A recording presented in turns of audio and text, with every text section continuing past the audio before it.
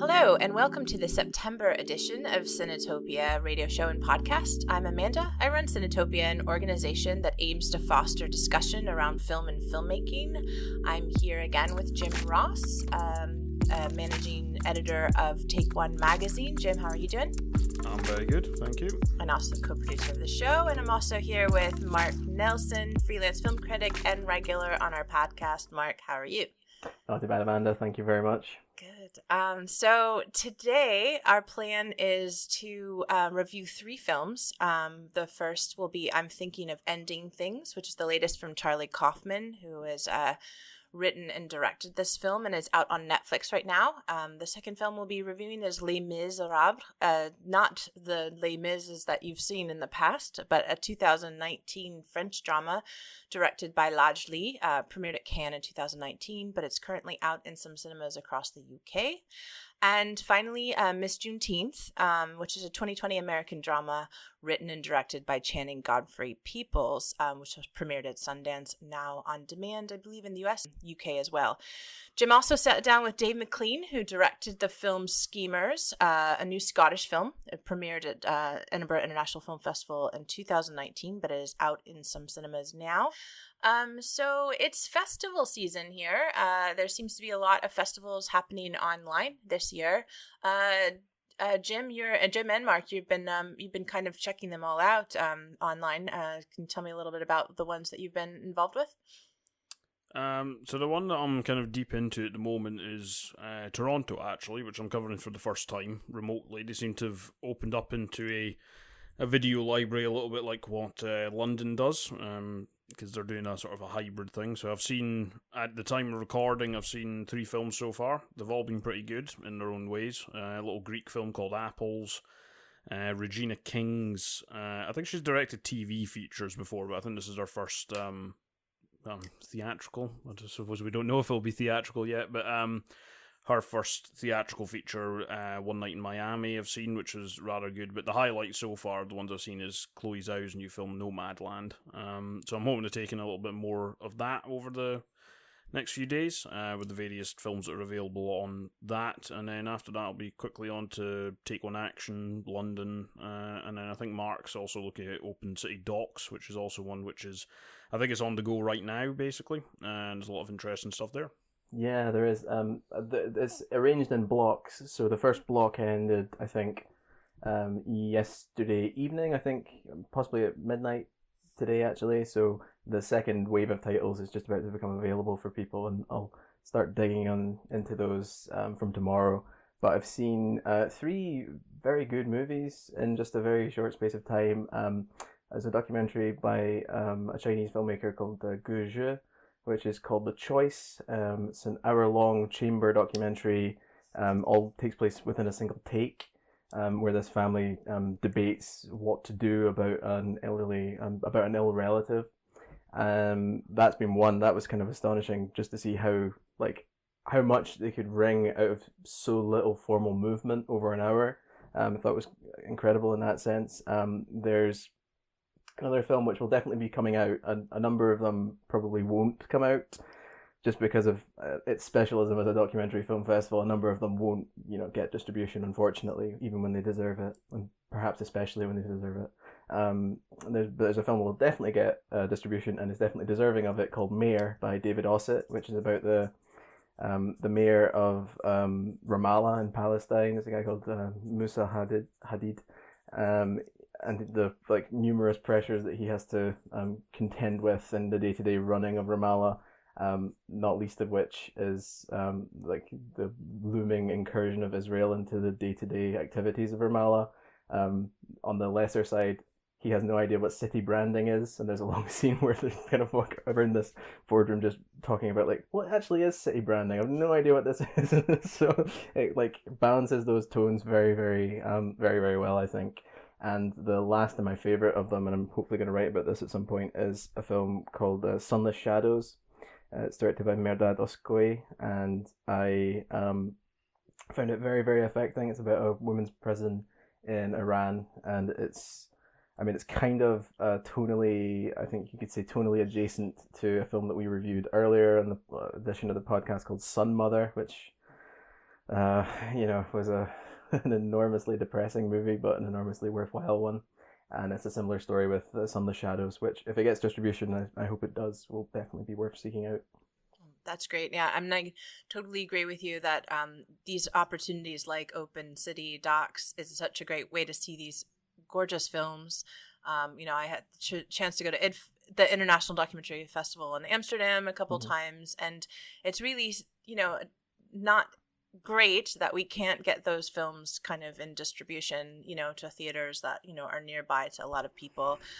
That's one of the things that we're trying to do with Cinetopia Doc. And also I've just noticed that we haven't really been reviewing that many documentaries in the past couple months. I think it might be because... I think it might be because of Tiger King scaring Jim off a bit, but listen, if it washes the taste of Tiger King out of my mouth, then fire away. I'll review documentaries for the rest of the year if it gets rid of that memory. Yeah, well, we'll do our best, and Mark should give us some recommendations from that. I've never been to Open City, but they also have some really great industry events that are online and free as well. So, or they did, and so it's just worth checking out. The Open City Docs is a really good festival, because I haven't had a chance to take in much this year, but I reviewed several things at it last year and the year before, and I really like the range of stuff that gets put on, both in terms of like the tone of the documentaries, but also where they come from. It's a very the selection usually has a very international feel to it. I'm a big fan of it as a festival, to be honest. Yeah, and speaking of documentaries, and Take One Action is coming up as well. So, have you guys been taking a look at their program that's about to come out? I've taken a little bit. There's a couple of things that I want to, like Made in Bangladesh. I nearly saw another festival recently. I want to check that out. Softy, I think, is another one which I've got my eye on. But again, it's another festival I'm a big fan of. There's a lot of good stuff gets shown there. So I'm looking forward to, a virtual version this year, I think. So yeah, I'll definitely be checking it out. It's one that kind of passed me by, unfortunately. I had a very quick glance over the program, but I didn't find anything that was like, right, definitely going to watch this. But looking at it now, I realize I've made a terrible error, and it looks really good. But just as I think we'll be talking about maybe in next month's podcast with the London Film Festival, is whenever too many events are happening at once, things which look very good always slip through the cracks, and unfortunately this appears to be one of them, because last year's festival was fantastic.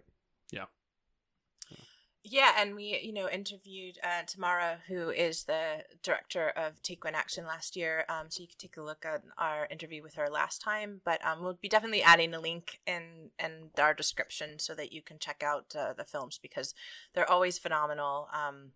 And I just highly recommend the programming and the curation, and it's Edinburgh and Glasgow local. So, and speaking of another film festival that's coming up, is the first ever Taiwan Film Festival in Edinburgh, and Friends of Cinetopia, and Cinetopia is actually going to be collaborating with them on one of the things we love to do most, talk about film. So we're just going to be leading a panel discussion with experts on Taiwanese film, and that's on the 26th at 2 p.m. Have you guys had a chance to look at what's coming up for that film festival?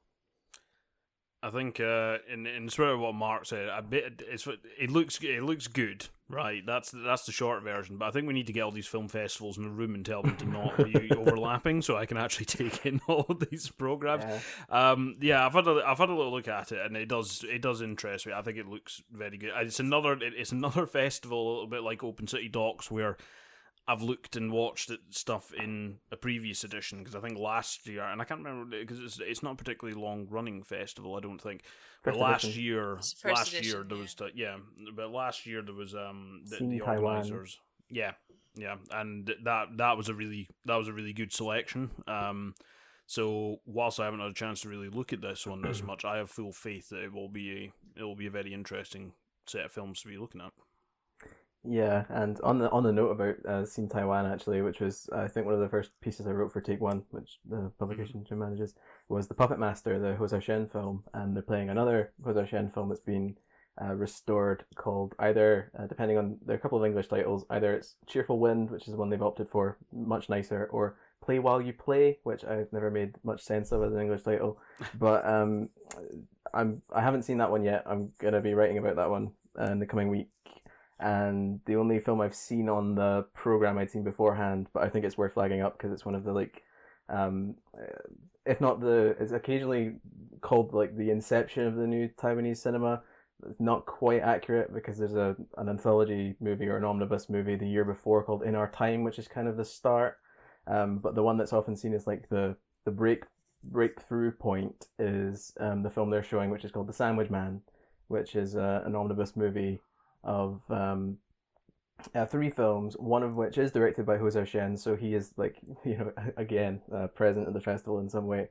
But the final segment of that was an enormously important kind of flashpoint in the creation of the new Taiwanese cinema, because there was this major controversy in the Taiwanese press about it. The slightly more conservative element thought that it was patronizing and demeaning and belittling to Taiwanese people, and others slightly more, I would say, film literate people thought that it was actually an exquisite and sympathetic short towards the poor Taiwanese people living essentially in like this slum area, interacting for the first time with the American presence in Taiwan in the 80s. And I think it's a very, very, very good film, and certainly worth having a look at.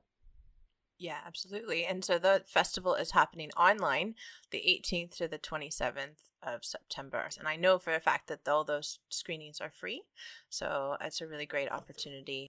So other than that, we have some Cinetopia events happening as well. So not festivals, but our regular stuff. We have our regular networking night happening this evening online as well. So it's a chance for you to meet local filmmakers and connect and network. And we, if you RSVP, we send you a Zoom link, and it's really informal. And at some point we hope to be back and doing that, in person. But at this stage, it's kind of been a really fun experiment, to get to meet new people through this online networking thing. And it's not daunting. At first, I was a little worried about it being quite daunting, but it's quite relaxed and informal. So if you're not sick of the Zoom meetings, which I know a lot of us are, give it a whirl. And the other film event we are going to do is our next Cinetopia doc. So on the fact that this past August we ran 4 films on part of a series called Cinetopia Doc Love Your Local, that were all about community. We were experimenting and learning about online screenings and discussions and stuff, and that seemed to be quite successful that we decided to continue it once a month. And so the next film we're going to be doing is the 20th of September. It's all on a pay-as-you-can scheme, just kind of for us to from £1 to, it's just suggested donation. But we're highlighting a local filmmaker this time, Susan Kemp. She's been a documentary filmmaker for a while, worked at the BBC.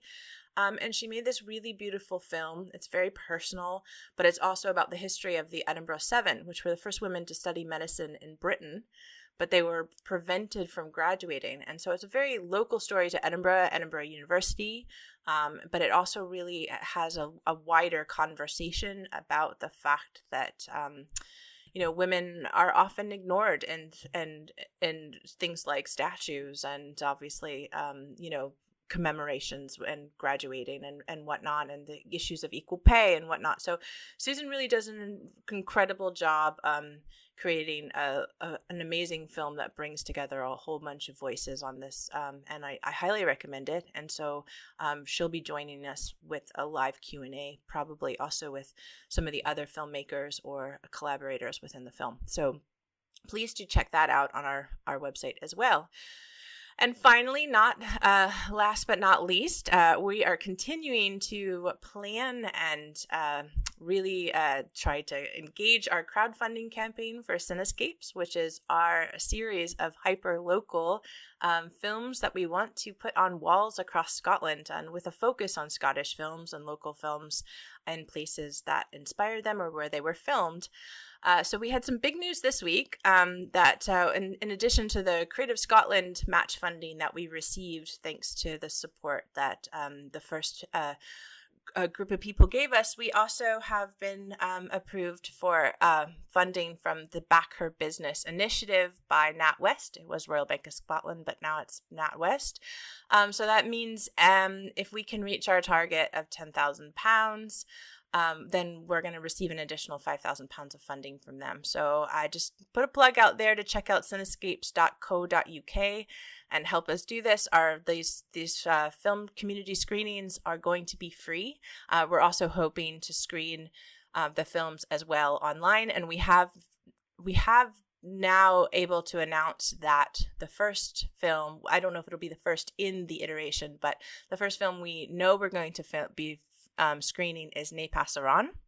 And we're going to be doing that in collaboration with Cinema Attic, which we've interviewed in the past. But Edinburgh and Glasgow, film lovers know they're a wonderful film society that focuses on Spanish and Ibero-American cinema, and they were the perfect collaborators for us. We've also done some film battles with them in the past, but they were the perfect collaborators to take this project forward. So I'm really excited about that, and we'll be announcing more films as we can confirm them and locations. And actually, we know we'll be screening something in Leith, because that's Cinetopia's home. But we went out this weekend and filmed a whole bunch of interviews to sort of create an archive project, which is really exciting. So we're really excited about the kind of community-based film that we'd like to explore with this as well. So that's Cinescapes, and if you can help, support, share, we really appreciate it. So the first film that we're going to be reviewing is I'm Thinking of Ending Things, which was the latest of Charlie Kaufman. He's a well-known writer, of course, and he's been directing his films lately. This one's out on Netflix, and Jim, why don't you give an overview, if you can, of the plot and what's going on? Yeah, I will as best I can. So basically, the film follows a couple, and primarily a young woman played by Jessie Buckley, who is being taken by Jesse Plemons, her boyfriend, to meet his parents. Now, where the title comes from, although we'll probably discuss this in a little bit more depth as we get through this review, comes from what she keeps reciting in her head in the initial stages of this car journey. I'm thinking of ending things, referring to basically she's thinking of breaking up with the boyfriend Jake. And basically, as the film goes on, it becomes very, as you might expect, Kaufman-esque, right? In that it's quite clear that everything we're seeing is not literally what is happening. We're not quite seeing, what you see is not what you're getting here. And when they eventually make it to his parents' house, there's a lot of confusing things around seeing people at different ages. There's a janitor character who comes in and out of the story as kind of Jake reflects on certain things. And basically there's this whole interwoven thing of her inner thoughts, what things in the house seem to represent to him, where this janitor character, who's also a janitor at Jake's old school, where he comes into this. And the way that characters are interacting, some of the things they're saying, they're obviously taken from kind of some of Jake's experiences. They're, poems that he's read, or in one case, movie reviews that he's read, and this sort of thing. So it's very confusing, but it settles this into this very unsettling tone and makes it very clear quite early on that what we're seeing is not really a literal interpretation of what's happening. So whilst the hook is this young woman who is thinking of ending things with her boyfriend Jake, the film then starts to go down a rabbit hole where obviously there's a lot more to untangle here than that very simple premise that we open with. Yeah, well, the long pause there. Would you like to tell us what you thought about it? Well, it's an obvious joke to make, but I indeed was thinking of ending things. My God. My God. Now, what I will open with is, so my experience of Charlie Kaufman's work is perhaps more limited than it should be, right? Basically, this is actually the first film of his that he's directed that I've actually seen. And before that, the only work that I've actually taken in before that is Being John Malkovich, which he wrote, of course, and then The Eternal Sunshine of the Spotless Mind. And basically, I could have fallen either way on this film based on that evidence, because The Eternal Sunshine of the Spotless Mind, I really like it. Certainly at around about the time it came out, it was one of my favourite films I saw around that time, and I enjoyed that film in a huge amount.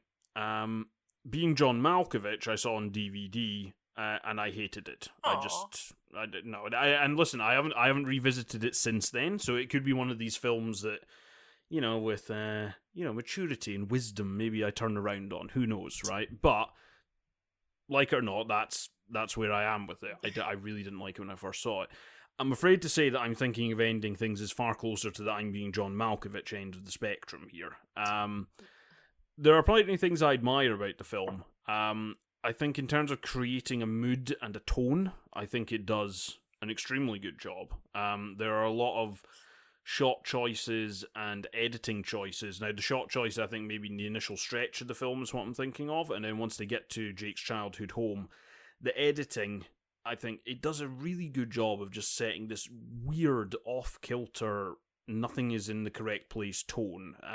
There's a conversation around the dinner table between the couple and Jake's parents, who are played by Toni Collette and David Thewlis, who, you got to admire the man's determination to never put on an American accent for any role he ever does.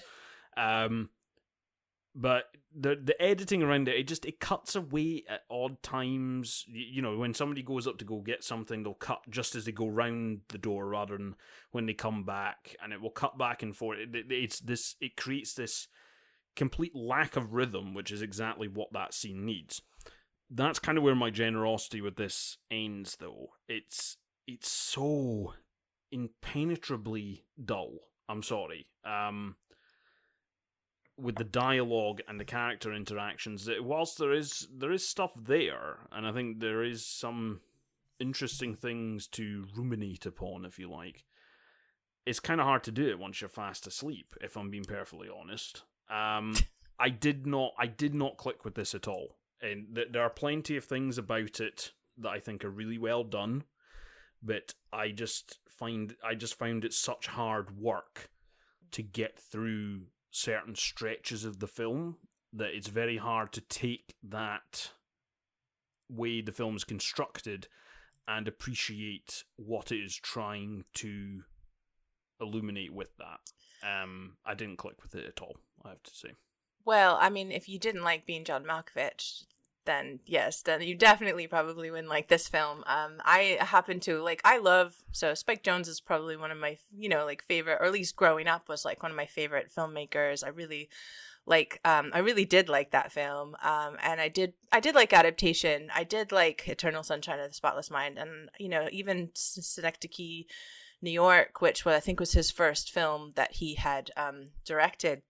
So when I heard that, Netflix was kind of allowing him to make, another, and I think one of the things I heard, it might have been Mark Kermode, about the fact that, Netflix allows filmmakers to do whatever they want. Because then partly when I was watching this film, I was thinking a little bit like, how would you give that script to someone and, get money, for this tale of some sorts? I agree. How would you get money for it? Well, but only if you're Charlie. So the thing is only if you're Charlie Kaufman, or only if you're Spike Jonze or Martin Scorsese. And so I think they're kind of doing this thing now where it's like, carte blanche, go for it. And, and in some ways that it's maybe hindering the fact that we need to reel them in sometimes. I don't know, for me, I have mixed things. I like Adaptation wasn't my most favorite film, and Charlie Kaufman isn't like, like, I'm not obsessed with everything that he's done. But I do have to say, like, there's a couple of things that I might actually say in this review that I'd hate saying, but like, I hate calling things pretentious, because I think sometimes some things I've done or Cinetopia's done has been called pretentious, and film criticism itself is sometimes that way. But there's something so self-indulgent to me about some of the dialogue in this film, and there's like, it's almost like my friends who love The Simpsons, and I love The Simpsons, but it's like you're trying to find, like, it's like you're playing this kind of fanciful knowledge about Pauline Kael and all these sort of like connections and, things that you would know or wouldn't know and stuff. And if you have no knowledge about that sort of stuff, there's no way that you would completely get what is going on. I think it's this dialogue scenes where the two main characters are just sitting there talking for so long, and it keeps going on and on and on. And so it's close to, there's got to be another word, because I don't want to be a hypocrite, but I mean, other than pretentious, that I find some of those moments I found them quite infuriating. And, secondly, I think, the other thing that annoys me sometimes is, when people are like, well, it's okay, if it's a David Lynch film, it's not supposed to make any sense. But and maybe again, because I lost attention, but I didn't think that all of this made any sense. Like, I do I understand. You said, well, at some point you understand it's not actually, it's not like it's a dream or whatever the storyline, ends up being. But I think it fell very short of having some structure for you to kind of get around. It's also, I kind of have a unique experience with Kaufman in that I watched Anomalisa first of all before I'd seen anything that he wrote, and that was enough to put me off for life, because Anomalisa is just an irremediably awful movie, and I can't believe the hosannas that it got when it came out. It's garbage. But I haven't seen it yet, so I'll take that off my watch list. No, like, keep it on. We'll have a stramash about it. But I've just stayed away from Kaufman ever since. So before September began, I'd only seen that. I've been catching up with the films with Spike Jonze, which I don't like either. I find the Spike Jonze films just airless. And fight. And I caught up with the films that I've caught up with Synecdoche, New York as well, which, I find loathsome on a par with Anomalisa, and I realized that it was, for a number of people who I know who really like the film, it was a formative art house movie for them. Right, they saw it in the cinema, and that was why it's so beloved in their minds. But Mark, I've got to be honest. Of all the people that I speak about cinema with, you're the one that I love the most when you dislike something. I'll move swiftly on from any Anomalisa bashing them. We can do that in private. But so I really, really hate Synecdoche, New York. I find it's just it believes. I mean, it is a Synecdoche itself, right? Like, the warehouse becomes the main character's life and his art, and it becomes Kaufman's because he's referring to himself, because he has nothing else to refer to but his own mind. And that leads directly into this, because this is a movie, as Amanda was just saying, not only is this a movie with internal references, but external references, and they kind of meld together, right? So it becomes almost like a deconstructive work. The criticism of a deconstructionist critic would be that every conversation somebody's having is a quotation. It's already been agreed upon. It's already been formulated in the culture. And by the time that a certain Guy Debord gets mentioned in this film, you're like, oh god, right, okay. Yeah. So you've not only taken the inherent interest of these two people, this couple's conversation, you've not only taken that to the tipping point where it just subsumes itself, exactly like the Ouroboros that gets mentioned in Adaptation. And I think that the point of this is that I think Kaufman wants to, like, it's kind of the hero myth he's kind of enacting for himself. I think he would love for this to be referred to on a par with things by like Buñuel or Fellini or Alain Resnais. I've seen someone refer to this film as like as close as we're going to get to an American Alain Resnais, and after watching the film, I would like an apology.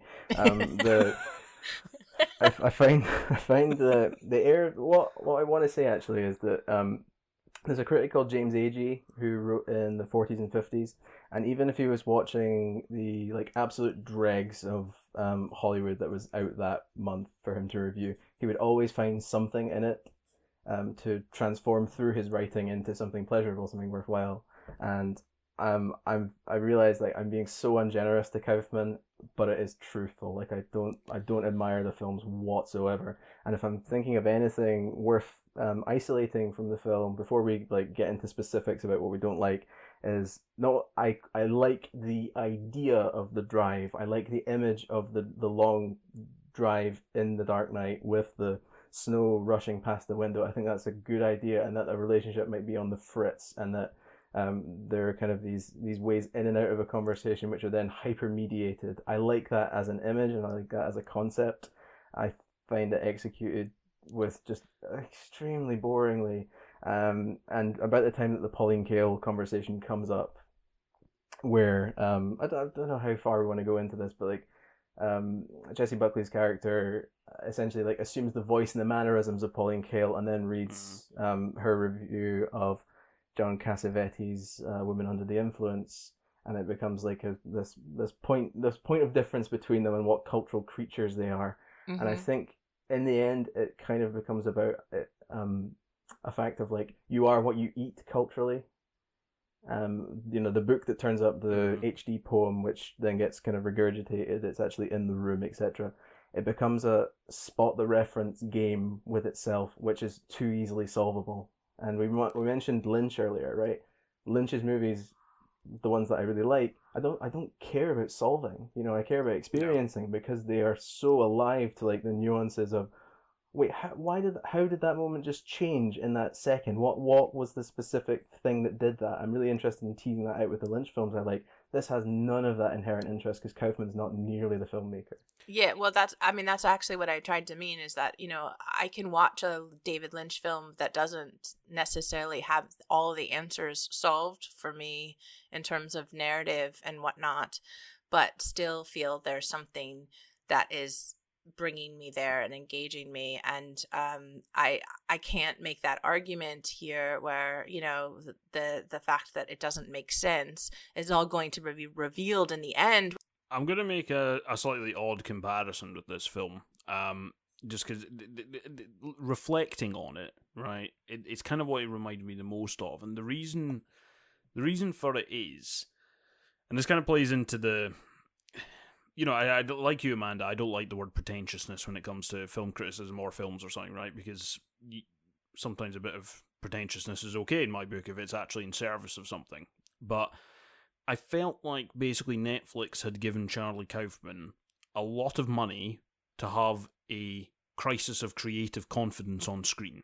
And it just seemed to be this reflecting upon choices, and with the way it was constructed, it was almost kind of the way in which he approaches creative work, and just, having some sort of crisis of confidence around it. For that reason, the thing that actually reminded me most of stuff that I've seen in the past 2 or 3 years was actually The House That Jack Built, Lars von Trier's film, right? And because that film was very controversial because of the kind of like just general nastiness of it, right? But the thing that actually annoyed me the most about that film was it basically felt like Lars von Trier wailing for like 2 hours about why he hadn't been welcome at Cannes because he made a comment about Nazis or something. It was just so transparently self-serving and so transparently self-involved that I kind of lost patience for it. And that's a little bit of what's going on with this one. Now, in that case, as I say, there are things I like about the film, but they are qualifications upon my dislike of it. And it's just, I don't really know what the film was trying to say. I can see lots of things that it hints at, and I can see lots of things that it engages with, but I realize it's a ridiculous thing to say, this film has no coherency, right? Because it's designed to be incoherent, right? But what I mean is there's no the ideas behind it are not coherent. What all this is in service of is not coherent. And for that reason, the fact that you have these very, very long, dry dialogue stretches makes it a chore to get through. I mean, it's really, that's what it comes down to. If something is incomprehensible in the manner of like a lot of David Lynch films, the stuff that Mark has said is the stuff that you can hang it upon, right? In terms of what you're trying to get out of the film. And also, let's be quite clear here, I don't like every David Lynch film. David Lynch has his misfires just like many other filmmakers. But this, like it or not, for me, it is a misfire. It is impossible. It is borderline impossible to engage with on a meaningful level. And that's not because it's an incomprehensible narrative. It's not because it's a very twisty set of imagery, with the ages of Toni Collette and David Thewlis. It's not to do with any of that. It's that it's not really 100% certain what it wants to say outside of Charlie Kaufman's own very hard to disentangle concerns in his head. And I'm sure they're there, and I'm sure they're very interesting, but that doesn't mean that you can make an interesting 2.25 hour film out of it. I can say a couple things that are nice about the film, because I feel now very bad because if you think James Agee or couldn't even say anything nice about it. I think the performances of Jessie Buckley and Toni Collette particularly were good. I think there's an interesting components of this dance sequence that, in of itself, it's just the dance sequence.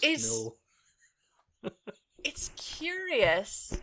I enjoyed that moment while I didn't know why it was there or for what purpose. It was shot okay, there are elements to that. You gotta give a little. This bar is scraping the floor. I am scraping the floor, and I'm trying, and maybe I'm just a little. I didn't know I was around a whole bunch of Spike Jonze haters, but And did you see Her? You don't like Her either. Hold on. I never said I didn't like Spike Jonze. Her I absolutely love. That's a great film, right? There are plenty I like. I have no problem with Spike Jonze. It's just that one. I mean, I didn't take to. I have a problem with Spike Jonze. I'm sorry, Amanda. Okay, all right. Well, we can take that up later afterwards. I even as much as I don't admire the experience of this film at all, I'm interested in points in it, and then I'm interested in how they go wrong, because a bad film is clarifying, and why you don't like a bad film is really clarifying if you want to understand the experience of it. So, for instance, where I was almost about to make pay the film a compliment was in vocal performances, because there are moments where Jessie Buckley has these fantastic hesitations, like I've just done in saying the word hesitation, and they're very, very pronounced and very self-conscious, but they're exactly what they need to be in that atmosphere, right? So they kind of heighten the atmosphere, which is then cut away from her in two ways. One, by Kaufman's direction, which can't sit still, which can't let any mystery just naturally emerge out from the scenario. It has to be piled on by an interruption here, and that's where he's kind of begging for the Renee comparison, which I won't grant him. And the other part is I disagree about the performances mostly, although I think Buckley and Plemons do have some good work. I mean, Plemons has got that he's almost bursting, but he's trying to contain it within this nice wholesome guy exterior, but it does not match the interior at all. Collette and Thewlis, I have no idea what they're doing at all. The effects are so outlandish. And I think Collette was almost kind of just doing a remix upon her dinner table outburst in Hereditary. I think must have been watching that and just gone, oh, I would like this, but I would just like it a note cookier and longer, much longer. Yeah, so. I kind of agree a little bit on the performances. I got a lot out of Jessie Buckley. I think Jesse Plemons is a very underrated. Even though I hate the word underrated, but underseen, underappreciated is maybe the way to put it. Actor, I had a lot of time for him in just about everything he's been in. Everybody, all the kind of the headliners on this, I have a lot of time for. David Thewlis, I'll watch him read out the phone book, but it did feel like he was reading out the phone book on this occasion. There are things I like in the film. There are things I like. It's just I did just find it such a chore to get through. It's not really much more of a deeper analysis than that. And I think this is when I come back to the previous Kaufman work I've looked, and I look at the difference between, the one I liked, Eternal Sunshine, and then the one I didn't like in being John Malkovich, which, I think that's. I'm going to put it down to Kaufman. I'm on the side of Spike Jonze here, right? Spike Jonze's other films I've generally, or stuff he's involved with, I like, but I'm beginning to think now what made Eternal Sunshine of the Spotless Mind for me was the fact that Kaufman script was taken, and then it was taken on by Michel Gondry, and I have to be honest, like, as many oddities and misfires as Michel Gondry has had, I feel like somebody like him could really do something with this. I feel like this actually needed a director other than Charlie Kaufman. And that's not to say that he's been incompetent here. He's not. There's a lot of good stuff going on, but I feel like it needed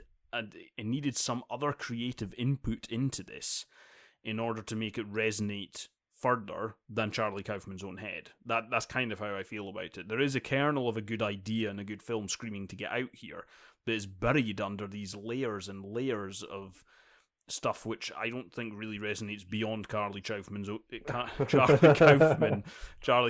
own psyche, basically. So yeah, there is stuff that's good here, but it's buried under so much,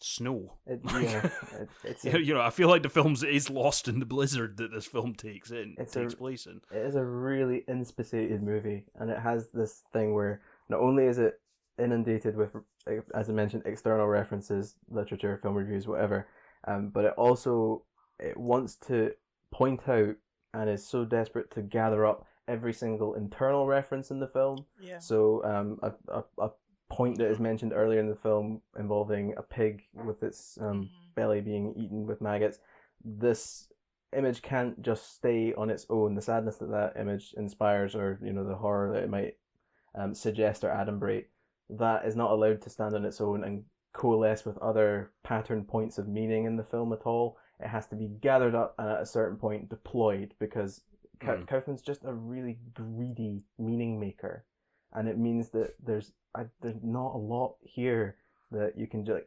an analysis of this film, and I'm sure that this is going to inspire like dissertations galore in the next few years, because it's so consciously putting all of these points of potential meaning in conversation with each other, but it's a complete cacophony. It's not like when you say put points of meaning in conversation with each other, you have deliberate, well thought out, intelligent, reasoned placings between points within a film, and that's how you make a film's meaning. Here, it's just gather everything up, fire it at will, and eventually it will come back. And when you consider exactly the point of the ending, which I don't know how far I want to go into this, I'll maybe keep from just barreling right into it. But when you realize that all of these patterns have been established simply in order to undo them, which is what I think the film's ending does, and just cancels out the potential emotional effects by trying to reach catharsis, and that's a very particular and very special kind of failure. You try and reach catharsis by destroying, by completely like nuking the emotional work done up to that point. That is very interesting to me in how it fails, if that makes sense. I'm just trying to I'm see. thinking... Have you? I just feel like Spike Jonze made a Daft Punk music video once, only because I would send it to you, Mark, and see if you just like that as well. That might redeem him for me. Because Michel Gondry did, and it's quite good. Not to be too self-indulgent on Cinetopia podcast, but I do say if anyone's not seen some Spike Jonze or Charlie Kaufman or Michel Gondry films, to watch them for your own thoughts. But I think you can see that we generally do not like this one, this Charlie Kaufman film, but it's on Netflix, so you can give it a whirl and let us know what you think. So the next film we're going to review is Miss Juneteenth, and it was premiered at Sundance, now on demand. And Mark could tell us a little bit about this film. Sure thing. So it's directed by Channing Godfrey Peoples, and it's about a woman called Turquoise Jones, who is a former winner of the Miss Juneteenth pageant in Fort Worth in Texas.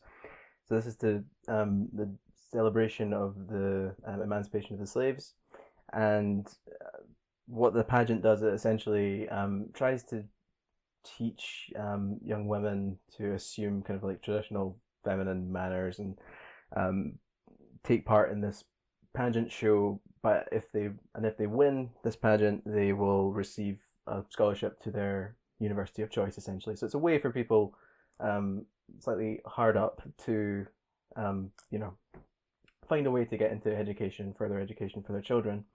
And that's kind of where Turquoise Jones is thinking about this for her daughter Kai, because she is constantly saying to herself that she wants Kai to have the life that she never had, because her mother was an alcoholic and she had to make hard choices in order to survive. And she wants Kai to have this more easygoing, more pleasurable life, and college is a part of that for her. But it then falls into the trap of, then, do you want your child to have, you know, an enjoyable life and the life that you never had, or do you simply want to give them like a replicated version of the exact one that you didn't have, following your interests rather than theirs? And that's kind of what happens, because Kai wants to join the dancing troupe at her high school, and she wants to see her boyfriend. She's 14, nearly 15. She's at that age.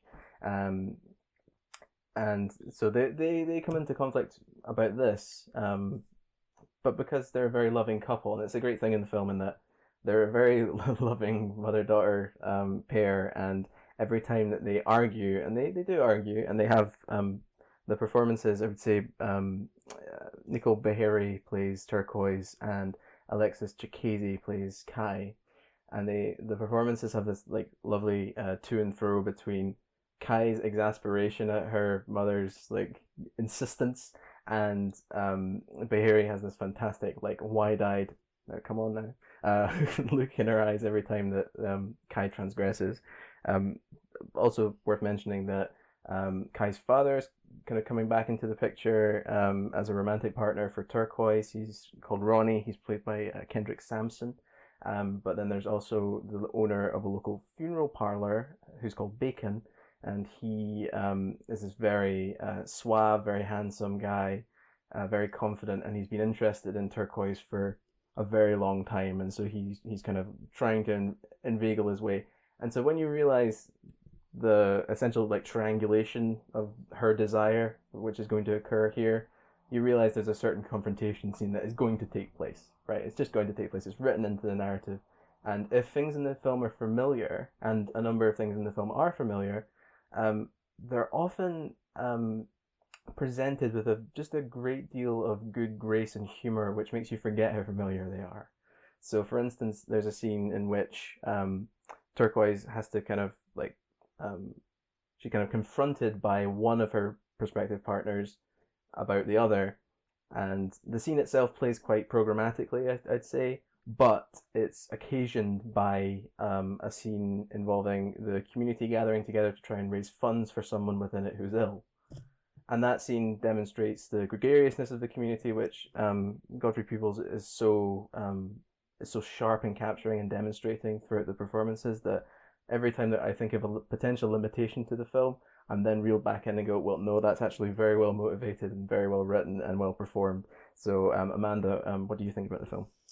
Yeah, I agree. I mean, I think when you talk about that, like there are some arguments, but yet I feel like the word charming came to mind when I thought about this film, and you know, it was like there was never really, the conflict was, you know, the situation that this family is in. You know, very much also like a regional film in lots of aspects, and these kinds of senses of, you could really feel. I mean, I you know, I had the fortune to get to film some stuff in the, you know, like rural Texas at some points, and so you could really kind of see that this was being captured, but also the story was so personal and so you know, so touching. And but I really loved the film a lot, and I think we do talk about films that you know, this is particularly, I think, her first feature film, and I think it's a really fantastic first feature, probably, you know, one of the best I've seen in a while, and I just enjoyed it. You know, I didn't think about it too much. I loved it, and I loved the story, and I felt very very happy that we picked it to watch. So I also enjoyed it a lot. I think the main thing for me, and I think the main thing that will stick with me after watching the film, is the relationship between Kai and Turquoise. You know, this is not like, because obviously, like Mark was saying, obviously they clash in the narrative, as you know, basically the narrative dictates they must, really, but that doesn't mean that there's not a lot of affection there, and there are frequently quite a lot of moments where that relationship is presented very nicely and gently. So that really comes with the performances as well. So I think that's what will stick with me. Another thing that I actually quite liked about it, and it's a little bit more sparing in these bits, is you know, I mean, obviously, like this beauty pageant is central to the narrative, and what it represents is kind of an opportunity to make more of your situation, I suppose. But it doesn't mean that the film and the characters when they don't have a little bit of time to roll their eyes a little bit at some of the pageant culture. And there's one scene in particular where they're being told kind of like what cutlery they should use, and you know, what's your dinner knife and what's your salad knife and all the rest of it, and it just shows it up for the absolute nonsense that it is. But it's fleeting, and it's done with these kind of other characters who are not particularly sympathetic. But I like the fact that it finds time to deal with quite a lot of different issues in what is quite a brief film. You know, there's the thing around living situation, opportunities, the beauty pageant circuit. It deals with actually quite a lot of things, and it does it in a very effective and subtle way. Just in the sense that it will deal with it very briefly, and then the film moves on to something else. But that's not to give the impression it's slight or fleeting. It's just very well handled in terms of like jumping between different aspects that it wants to, and I think that's down to the performances when it's focusing on the relationship, but the directing skill really is what it comes down to, in the script. I think it does it very well. It deals with quite a lot of things. It's a very personal story, but that doesn't mean that it's not dealing with other things, and I think it does it really pretty slickly, actually. Yeah, and especially when you consider that it manages all this tenderness between the Turquoise and Kai, and yet what's the motivation between for Turquoise's wanting her to take part in the pageant, but the fact that they're always nearly in debt, the fact that they're like kind of living paycheck to paycheck, the fact that she has to do like temporary work at the funeral parlor while working at this barbecue joint where the owner falls ill, and the fact that it makes room for her desire as a black woman, not just to suffer economic consequences, but to like have this time to just fall back in love with Ronnie, is kind of lovely. And there's a great scene where they're arguing and she withholds her gaze from him. She will not look him in the eyes, and that's when you realize that one of the most charming things in the film is every scene that they share where they're having this quite sweet reconciliation is because they're looking each other right in the eyes and sharing that this like very direct eye line, this very direct desiring eye line as well. And so when it's withheld, you're like, oh, you realize that's the main pleasure. And I would say, like, as much as that could be a kind of not a stereotype but a kind of cliche about the a kind of deadbeat dad who kind of turns up and goes away at certain points. That's there. That archetype is there, but it's interrogated in a very specific way, because when he's in the room with Kai and with Turquoise, he's irresistibly charming. He's just such a good presence to have in the room, and I would say so that's partially how that makes that scene where Turquoise won't look him in the eyes kind of really powerful. Yeah, I mean, I think he was like, from my gathering too, is that he was part of helping the family. He was certainly, like, it wasn't this like you said, it wasn't a cliche thing. I maybe particularly like Kendrick Sampson as well, because he's also in Insecure, which I think I've mentioned is one of my favorite TV shows right now on TV. So, but I agree with that, and also, Yeah, I think it's a lovely film, and I think maybe it's just like the close-ups and the shots and were so well chosen, and the acting just really like accented everything as well. So it really came together quite well. Yeah, it's one of these films where it's not particularly showy, I don't think. But in a way, that's why it's actually so well done. It deals with quite a lot of substance without being very showy, but there's a lot of skill that is needed to actually make that happen and make it an engaging story and get what you need to out of the actors. Probably actually the polar opposite, really, of another film that we've spoken about on the show, where I think there's a lot of showiness for not a lot of substance. This is almost the polar opposite, and I think you can tell which one I'm a lot more sympathetic to in terms of style. And he had, as we've discussed many times, to try this out. This is a first feature here, so yeah.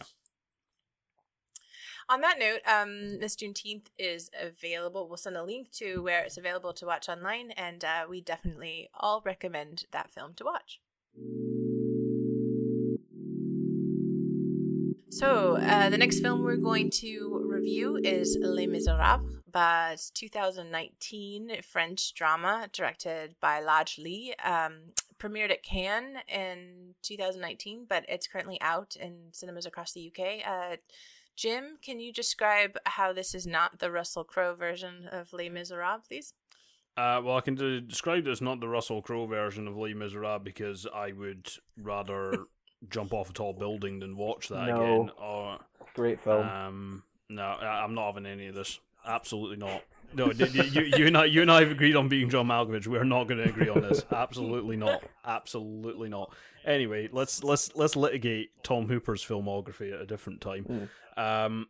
So this particular one is set in a banlieue of Paris, Montfermeil, which I believe is also the setting of Victor Hugo's novel, hence the overlap in title and to a certain extent themes, as we'll probably get to in a minute.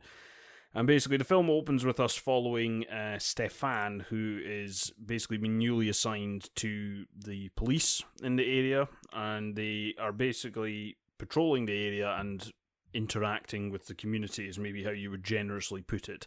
He has two colleagues. One is a black man who lives locally. The other one is a white man who revels in his identity as, I think, Pink Pig or something. I can't remember exactly what it is. But they basically impose themselves in illegal ways, basically, stop and search sign. There's a very sort of like icky, I suppose, is the way you put it, scene where he tries to search some young woman at a bus stop. And basically, the opening of the film is kind of establishing Stéphane's, disease with this particular approach to policing in the neighbourhood.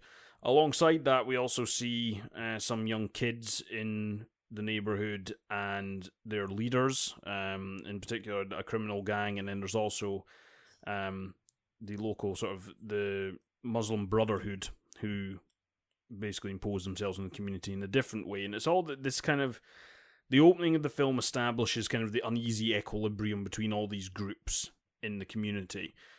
Then there's an act of police brutality. I'm not going to go into details about precisely what it is, and basically that sets off what this powder keg of a situation is. That equilibrium is completely destabilized, and it very much snowballs from there. It's quite... I hate it when people say films are timely, but it is quite interesting that this film comes out when it does, purely because of the police brutality that sets it off, the intersecting racial identities of these various actors within this particular scenario. And I have to say, I think this is not going to be a unanimous opinion. I was very impressed with it.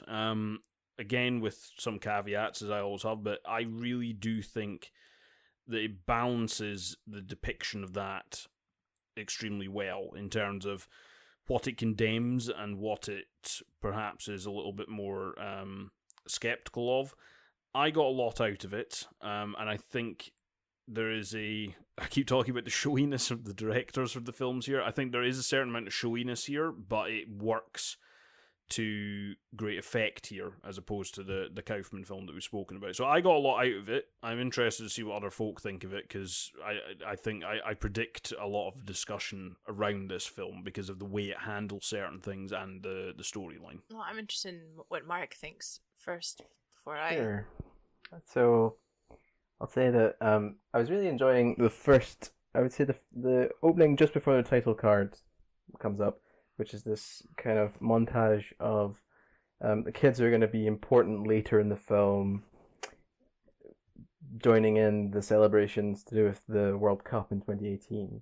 And so just kind of crowding the Champs-Élysées and celebrating, and every once in a while kind of being cut to black so that you would introduce more of the cast and crew. And that there's also like something with the score too, the kind of rising, it felt like a Shepherd tone almost.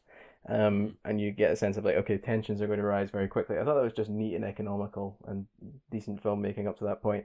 And then you get into the car ride where they introduce where they are. They kind of map out the complexities and the conflicts within the particular banlieue that they're policing. And they do that. Lajlai does this with this very highly constructed realism, this highly constructed style of realism, which is constant handheld, constant traveling shots, constant bump zooms whenever they spot someone who's of interest. And I'm afraid like the even from that, like the energy from that felt like such a contrivance from essentially the go when they're in that car, because it's like, well, these streets are, like full of criminals, and it takes on way too much of an air of their perspectives, I think. Because it's also worth mentioning that Chris, the sort of provocative police officer, the one who like revels in pissing everybody off, he's also the screenwriter, and I think he's like given his Alexis Manenti, I think his name is, he has given his part so much more juice in the film as a whole than it deserves, because it's a completely one-note performance to me. It's just like whoever he can get in front of and piss off, that's it, and that's his performance. I'm like, well, that isn't actually enough for the whole of the like societal issues you want to bring up. That's a very like, that there's one guy in the police force who's a complete shit and who's ruining this for everybody else, strikes me as like, it is to bring up a Kaufman title reference, it's a synecdoche which does too much work, right? Oh, dude. So when we talk about the main character too, who's I think called Ruiz, is that his surname? Stefan Ruiz, I think his last name is. So when we get to a day following these officers around doing just despicable shit to everybody in sight, even before we get to the instance of police brutality in the particular way that this is captured, which causes them a narrative problem. Even before we get to that point, you then have to question the idea, which the film is not going to question, it's just going to keep on barreling on with, of the idea of the good cop. Right? If you can get through a day of watching this stuff, play out as it plays out, the idea of the good cop is meaningless then if you turn up the next morning and just pretend that those things didn't happen. And the idea of the good cop is essential to the final shot of this movie, which is kind of like the crux point for me, and I don't buy it one bit. What do you not buy about that? I mean, because it kind of bothered me and I guess we can't spoiler alert the end, but I mean, it's just the part of the film that bothered me the most was, I suppose, was the end. Because it leaves you on a cliffhanger of sorts, and but what do you not buy? I don't buy the fact that if we're to believe that he is the proverbial good cop, he would not be there. He would have quit. He would have brought them to their superiors and said, well, not so much Guada, although the like central incident involves Guada more than it does Chris. But if he really was a good person, which you're essentially forced to think because of the way in which he conducts himself throughout this, like taking the side of the people who Chris is immediately deigns to antagonize. If you believe that he's a good person, he's not there in that final day, in that final sequence. He can't be. And I don't buy the narrative logic of that whatsoever. You see, I take your point on this, but I'm personally of the opinion that that's entirely at home with the other characters in the film to me, in the sense that every single character in this film, from the kids through to Ruiz, through to Chris, all the rest of them, the various things that we learn about them, the way they act, is entirely constructed so that there is no clear good or bad. Yeah. There is no clear black and white situation that we can point to. All you can look at is what people's actions are. And in the case of Stefan Ruiz, however we're going to refer to him, I think basically the mere fact that he has been uncomfortable with what is happening, yet he has still gone along with it, and he finds himself in that situation at the end, is itself an indictment of that. And then when you look at the other characters, there's an element of they're acting despicably, but it's never quite as simple as you think it is. And basically, now, admittedly, I'm not necessarily saying this is then a good thing for the film to land upon. It's basically just kind of throwing its hands up and then say, well, you know, we're all screwed. This is all horrendous. But I'm not sure that it's leaning. To me, it's not leaning on that character as kind of the oasis of goodness within a cesspit of, moral decay. I don't think that's what it's looking at. That's not to say that I would expect anybody to be necessarily 100% happy with how that story plays out and the standpoint that it takes, because I don't think I actually think my criticism of the film, such that I have it, and it is a film that I liked a great deal, is I think it is a little bit too lenient on the authority side of the characters, so the manner in which the policing goes about, it doesn't do a lot to condemn that, and I think it should be doing more, given the way that it reflects upon a lot of the non-police characters in the film. I'm not quite sure I agree that that's what you're meant to take from that character, though, is where I'm going with this. I mean, I guess my initial response to this, other than, having seen, having been quite a fan of French films, particularly thinking of, like, the scene of this is something that I think of a lot with, like, Godard's 2 or 3 Things I Think About Her, and how the discussion of this space and the issues with the banlieue, and and how that's now, years and years later a different scenario and a different thing. It reminded me a lot of The Wire, in the sense that there's these children who are main characters, and like, you spend a lot of time kind of exploring their and as much as you explore the difficulties that are the cops, and you explore the difficulties of the different sort of components of what makes a community, like, the complications of that.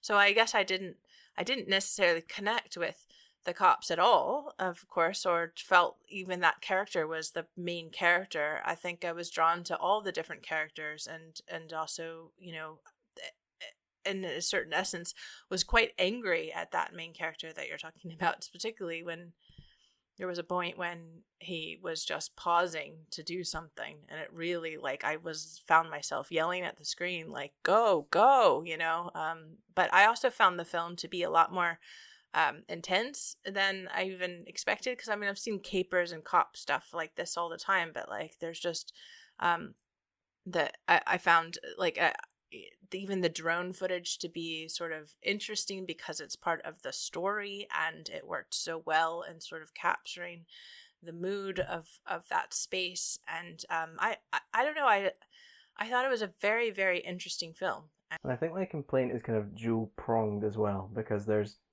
not only the way that I think the film definitely does identify Ruiz as, like, the one, like, the proverbial good cop, as I've said. I won't, like, lean too hard on that. But it's also that the dynamics within the police department and within that trio are so simple compared to the more complicated, more fleshed out dynamics of not only the circus characters who get involved, the guys from the circus who are looking for their adorable lion cub, which has gone missing. Particularly the character called the mayor, who sort of tries to adjudicate on matters within the black community in the Banlieue, and members of the Muslim Brotherhood who have their own kind of spiritual moral authority in that setting. And it's the conflicts between those groups and the interactions between those groups that I think are so much more interesting than the I just think resolutely artificial conflict which is generated towards the end, which is where my complaint about like the fault, like I would call it like fall realism, the kind of like ultra stylized realism, which results in this this kind of riot in a tenement building, where not only is that film style really grating on me because I think it's too much, it's too affected. Then it all becomes about that that cop and a boy who he's had an interaction with, and I find that the way in which this builds to this crux point, which is meant to be so important, is just denied by the interactions between the police officers, which just don't have the level of interest or level of tact, the level of intelligence that the previous conversations do, and also kind of ignore the most interesting figure of the trio, who is Guada. And there's a great scene where he's at home with his mother and has a very particular reaction to today's events, and you think, right, there's so much in that interaction, and yet the film is more interested in the pyrotechnics of Manonetti's performance, and I'm like, no, I'm not interested in the pyrotechnics of that. I think those are kind of empty. I would far rather we hear Guada speak. I think obviously this stuff bothers me less. I am going to agree with you on that, though. I do think in terms of character or secondary characters that we focused on, I would have liked to have seen more from Guada, who is the black member of the 3-person unit, and as you say, the interactions with his family and the way that intersects, that to me is very interesting, and it kind of flags up maybe something in the intro which the film maybe doesn't fully deliver on. Now, as I say, it didn't really end up bothering me, but the introduction to the film that you mentioned before, where you've got the French people celebrating on the streets France's 2018 World Cup win, it's extremely well done for a few reasons, right? Including the score that you've already mentioned, but there was one part of it that really struck me, especially given what then goes on to play out in the film, is more just in this scene of kind of like celebration of a French achievement with French flags flying everywhere, and you're saying it eventually kind of homes in on the Champs-Élysées and the Arc de Triomphe and these kind of like iconic French images. He finds time just to insert this very quick shot of a guy draped in an Algerian flag, and it just sums up really quite beautifully just these intersecting racial and community identities that all of these characters basically have, and the way that the film is then going to look at how that plays out. Now, what I would say is there's a different route this film could have taken, where it explores those identities and how they interact, both within individuals and within the community between individuals, which would be a much quieter film, which I think may well be more interesting. That's a different direction it could have gone in. It would make it a different film, but that kind of the highlighting of that complexity, that is maybe something that the film doesn't really deliver on, which is something which, to me, that intro maybe started to hint towards. Well, I got a lot of where it did go, but I think that it's maybe a difference in what you wanted out of the film as it then starts to play out. I think, I mean, to me, I agree that the beginning was quite powerful. I think also in part, and perhaps nostalgic for being in France during the World Cup when they won in 2018, but also this idea that there's so much to that this idea of what we were talking about in the last film, a regional film. This is a film about a very, very particular area. And I guess Victor Hugo had written it in and around that area, that particular Bagneux, like that town that is that Bagneux is like, it's tied, the image to the Arc de Triomphe is very much tied to like Les Mis and the thoughts that you have about like fraternity and equality and stuff like that. But then everything that this film represents and shows is what's happened and what's transpired and what 2005 represents, and as much as today represents, which is 15 years later, right? So I thought it was subtle in the sense that it's telling a very particular story, but with that at the beginning was such a strong, conversation about the status of, the French the French capital in so many ways. I think so much of the film's design is so much about that final confrontation in the stairwell, and it wasn't really until that shot when I realized all the problems with the film. It wasn't that I was like ticking up charges as I was watching. It was that it got to that shot and I went, oh no, this all falls apart then if that's the emphasis that you take, because the narrative equations that have been set up just disintegrate for me if that's the particular moral point that we want to end on. And unfortunately, I think it does crumble under the weight of that design. Well, so a mixed review we have here, which, of Les Miserables, and we'll be offline talking about why Mark likes the Russell Crowe version. I only like him in it. I hate the film, but I love him in it. Okay. That's even worse. I realize that's even worse for people who really don't like that movie. It's an awful movie, but I'm so glad it exists. My mom and I walked out of that film. Really? We walked out. And but yeah. Anyway, so that Les Mis is available right now in cinemas, but hopefully online as well. So Les Miserables, and check it out.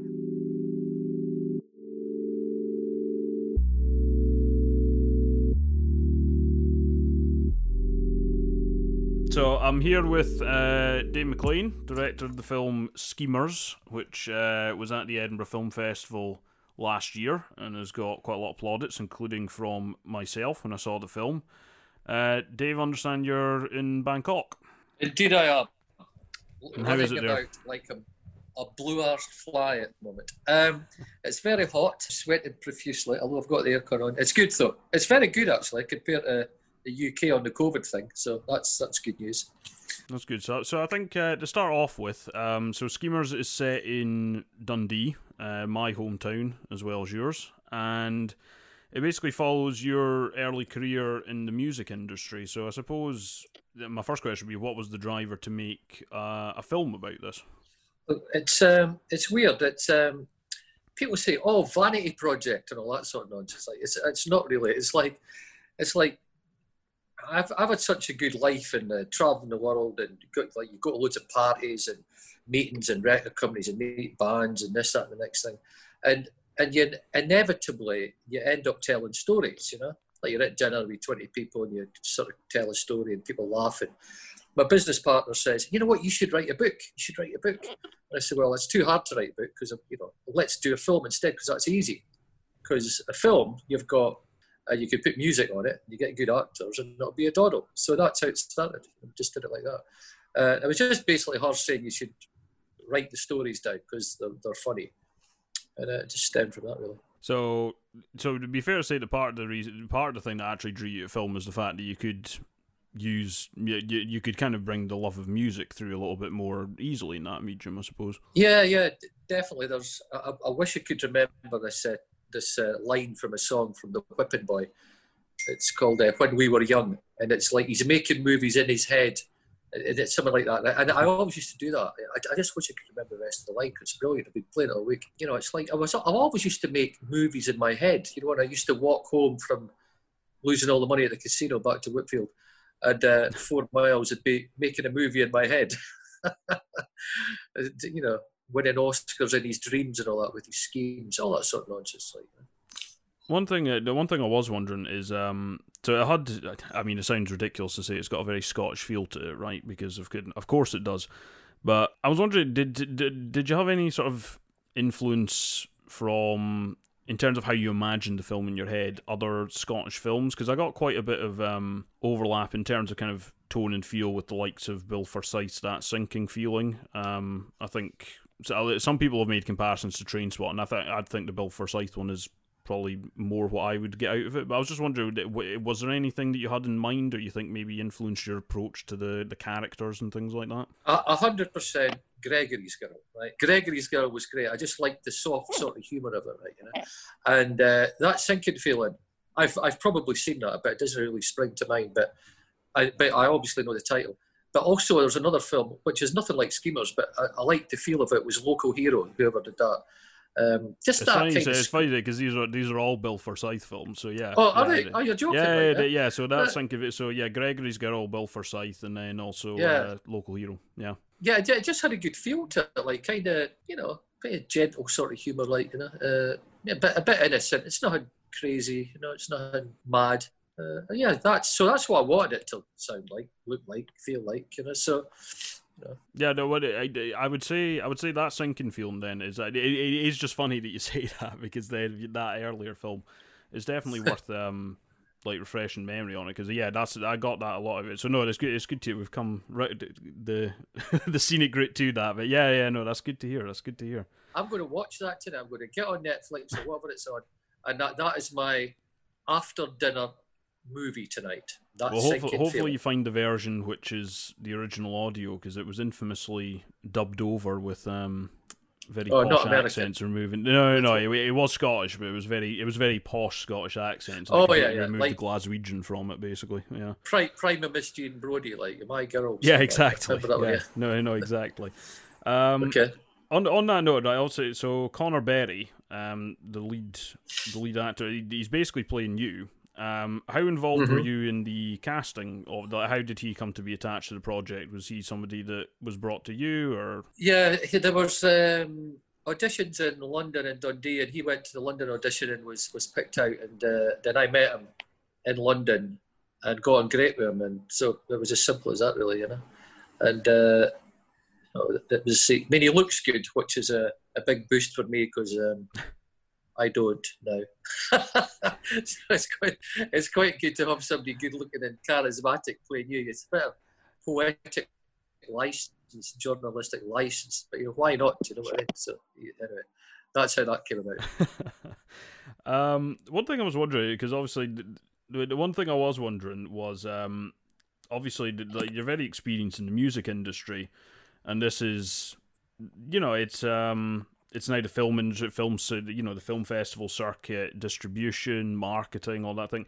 How do you feel it compares to the music industry in terms of outlook and how it feels in the modern day? Is there similarities, or do you find it very different?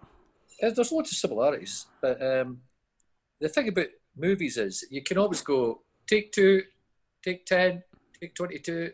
But if it's a band that's playing a big arena and it's not going well, you can't just say to everybody, stop, hold on, let's start again on that song there, So you've got the comfort of sort of doing it time and time again if you want. And actors are a bit like bands, they're kind of performers, And the marketing and that, it's much the same really. I suppose you just need to sell tickets, people to go and see it. You need to get exposure, so it's like trying to get on the radio with a band. You're trying to get on reviews and that, like when you've got a movie. It's all the same sort of thing, really. You just try to get the presence out there, and you're kind of working it on a limited budget because you're a smaller outfit, so you've got to get creative, How have you found being on the film festival circuit? Because it's done very well. It won the Audience Award at Edinburgh. It was nominated at Raindance for Best Feature. It's won a couple of other things at other film festivals. How have you found that experience and taking the film around the country and around the world, really? Well, it's a bit annoying, really, because I would have gone to Mexico because we won in Mexico, and I've been to Mexico loads of times. It's great there, right?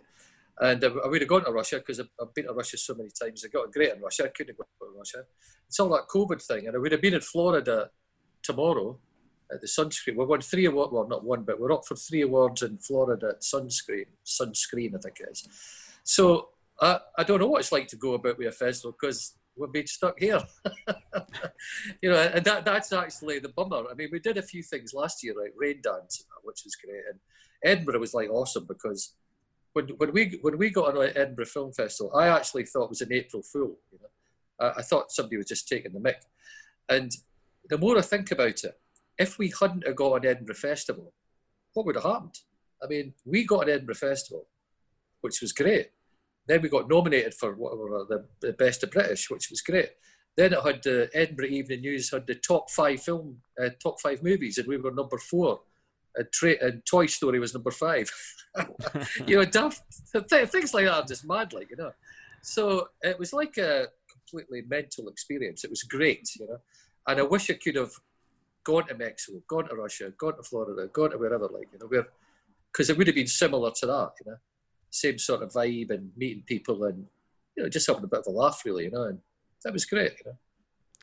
Another thing I wanted to ask you about with the setting of the film is, and something that I appreciated about it a great deal, is that fondness. Now, obviously, this is a Dundee before I was born, right? Because I was born in the mid-80s, so it's a bit early for me. But I did enjoy that fondness for Dundee being put on screen, because I think it's of Scotland's cities, I feel like it's maybe one of the neglected ones in terms of its portrayal and how people think about it. Is that something that was at the forefront of your mind when you were making the film, or is it just something that naturally falls out of kind of making a film about that time in your life, basically? It was Dundee had to be seen in a good light because Dundee's awesome.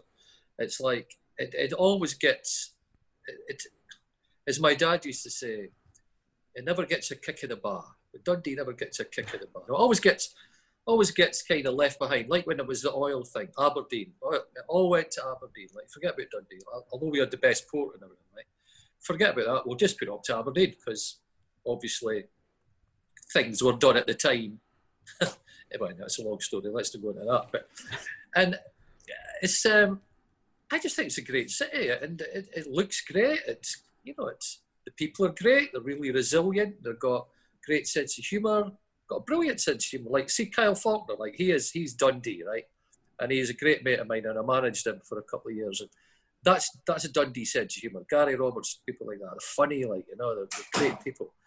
And I just wanted people to see what Dundee people are like, you know, that they've got a lot of spirit, you know.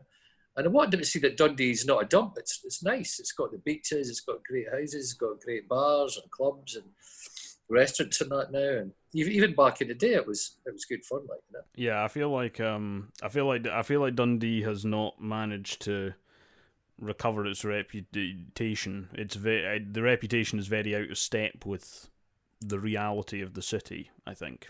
Yeah, what sort of reputation did you think they had? One thing I've more noticed over the years, and being from Dundee, I tend to bristle at them myself. Yeah. But it's just like if the punchline to a joke is a Scottish city, the city that's picked is always Dundee, is my experience, or at least the ones that aren't kind of like, you know, twinge a bit of a, you know, like Glasgow is occasionally the subject to them, but it's always with a sort of a reverence for like the wit or the humour or something. Whereas Dundee just seems to get the piss ripped out of it, and that's the end of it. Yeah.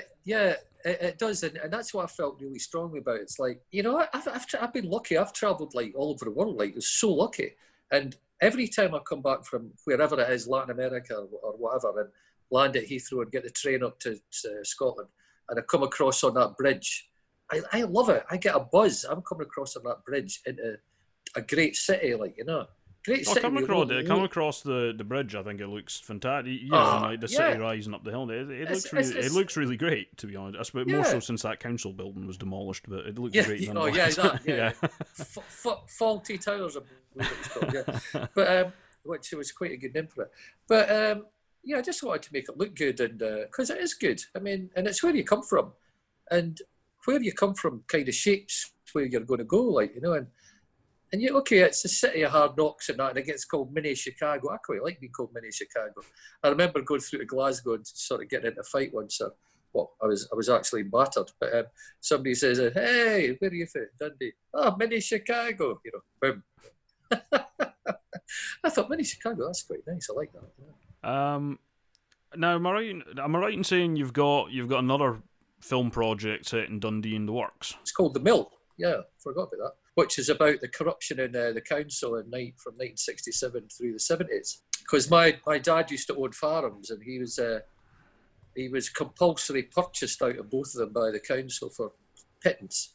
and the council awarded themselves the contracts. You should watch a documentary from World in Action on it. It's like ridiculous. I mean, he gets turfed out. They come in, buy it, and build all these houses and award themselves the contracts for the joinery, the electricity, the plumbing, and this and that. Anyway, it kind of broke my dad, like, you know. So we went from being farmer and big house and to living in a multi, which was overnight, you know, was a pretty sensational experience, put it mildly. So that's called The Mill, and that is pretty dark, very dark, because it's seen through my eyes, like, you know, when I was like 13. Not packed with jokes, that one. Not packed with funnies, that one. No, slightly darker. It's not to laugh a minute, that one. No, but you know. Yeah, I think what's interesting about it though is I think the way you describe it there, and then when you compare it to Schemers, there is clearly a goal to put across kind of a positive image of the people of Dundee, and kind of the resilience, I suppose, is maybe one way you would put it. And yeah, that's something that I've not seen my home city on screen that much, so I'm very much looking forward to that, even if it is a bit darker. I mean, I basically just go in a spiral kind of down, OCD, go a bit mad. It's nightmare, like, you know. But anyway, so that's that. But it's been well put together, and it's all kind of ready to go. We would be filming it now, actually, if it wasn't for that COVID thing. But that's one that will probably be the next one. But we've got so many. I've got 5 films lined up, but most of them are about music. In fact, they're all about music apart from that. Yeah, So the film's coming to cinemas on the 25th of September, theatrical release. You must be pretty thrilled about that, given all the difficulties it's taken to get to this point. Yeah, definitely. Awesome. 180 screens, like I said. So, you know, it's great considering the difficulties, as you say. And, well, as it stands at the minute, unless the government change any more rules, and let's see what happens. Yeah, but hopefully as many people as possible will see it. Yeah, that number exactly, works out to be. Yeah, well, it's looking good. I'm getting good reports from the territories. You know. Good. Well, I'd heartily recommend it myself. I've got a review up online so people can check that out if they need any further convincing, but hopefully they don't. So Schemers is out on the 25th of September. Dave, thank you for talking to me today. Top man, really good chat, and thanks for your support. Awesome. And are you a Dundee United fan as well, yeah? I am. Come on. It's just as well that would have been an awkward note to finish on. I mean, it'd been a bad one. I can't go without saying Arabest, okay? Arabest. All right? Very good. All right, cheers, thank you.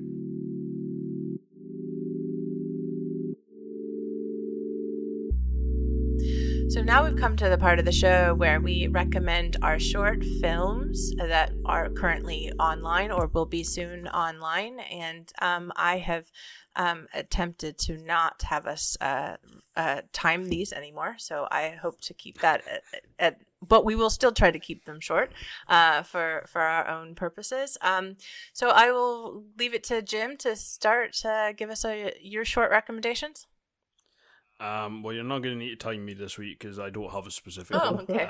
Moving right on. With the absurd festival schedule of kind of like digital things I've been looking at, I haven't really had a chance to choose a carefully picked recommendation. What I do know though is that the London Film Festival shorts will be free to view, or at least a few of them will, and that will be taking place early in October. So I would suggest that people check that out and have another opportunity to embrace free short film and free online digital festivals, particularly for a festival where historically, it's not really been available for that sort of thing, certainly not for the public. So I would say check that out when it rolls around. And then really any of the festivals that we've spoken about, I mean, any of the short programs which are free to view, I think we're entering into festival season. There's going to be a lot of short films available. So I'm not going to give a specific recommendation. I would say go out and make recommendations to us for future editions of the segment, basically. There's going to be a lot out there.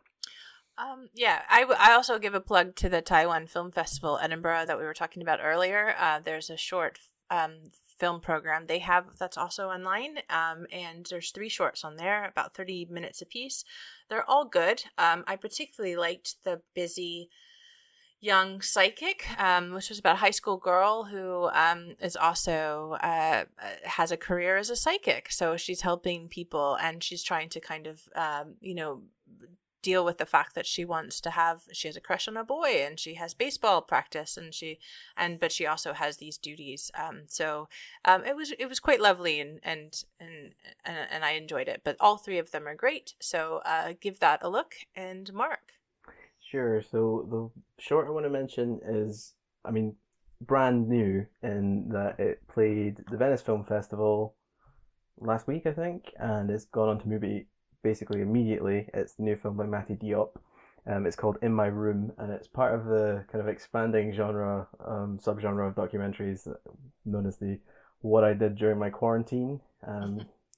I think there's one on Netflix called Homemade, which is like a collection of these shorts together. This could easily be part of that, but the funny point to me about it is that it's funded, at least partially funded, by Prada. It's part of a series of films in which a Prada dress will take some kind of significance in it, right? So product placement, you go, oh, product placement, not good, right?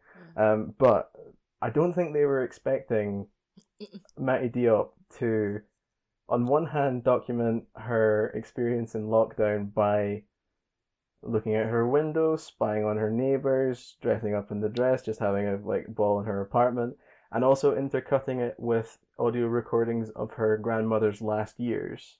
And it turns into a kind of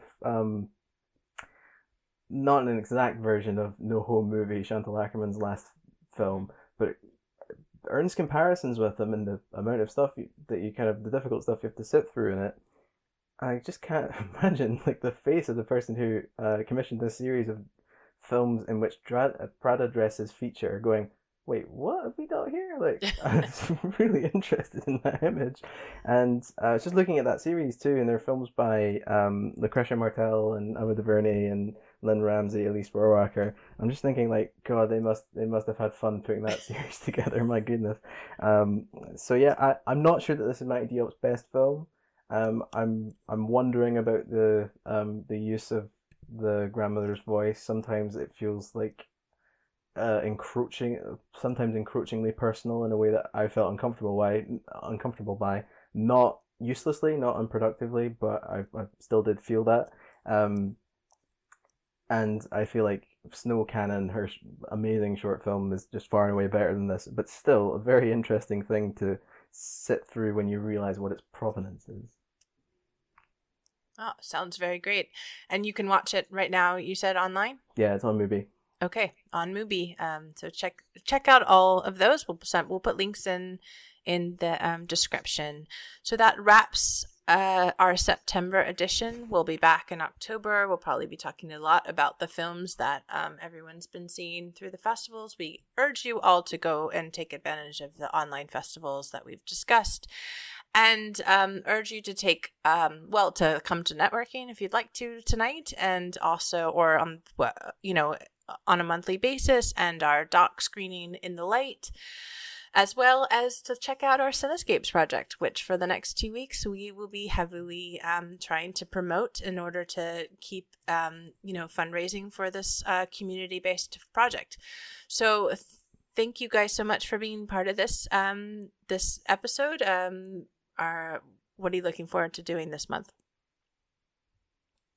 So in my case, I mean, just like I said, millions of festivals, all the festivals. They did, as I said, need to get all these festivals in a room and get them to separate themselves out a bit. So yeah, I mean, finishing off Toronto, London will be happening. Yeah, festivals. So many festivals. Much the same over here.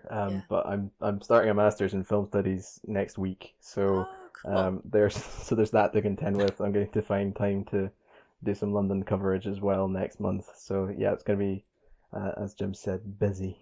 Well, I think I saw something like Guillermo del Toro was able to watch 3 films a day during lockdown. Do you think you'll be able to get to you were watching 3 films a day for a while? Yeah. Mark seemed like he was doing more than that for a while. That's attainable if you've got time. Well, I have watched 3 films in a day just to get ready for this podcast once, but I won't tell you what month that was. Anyway, thank you guys so much, and please, reply back. Let us know what you think. Your thoughts on all the films that we've talked about. We're at Cinetopia Hub on Instagram. We're at Cinetopia on Twitter. And we're cinetopiashow@gmail.com with email style. So thanks again. See you next time. Bye-bye. Ta-ra.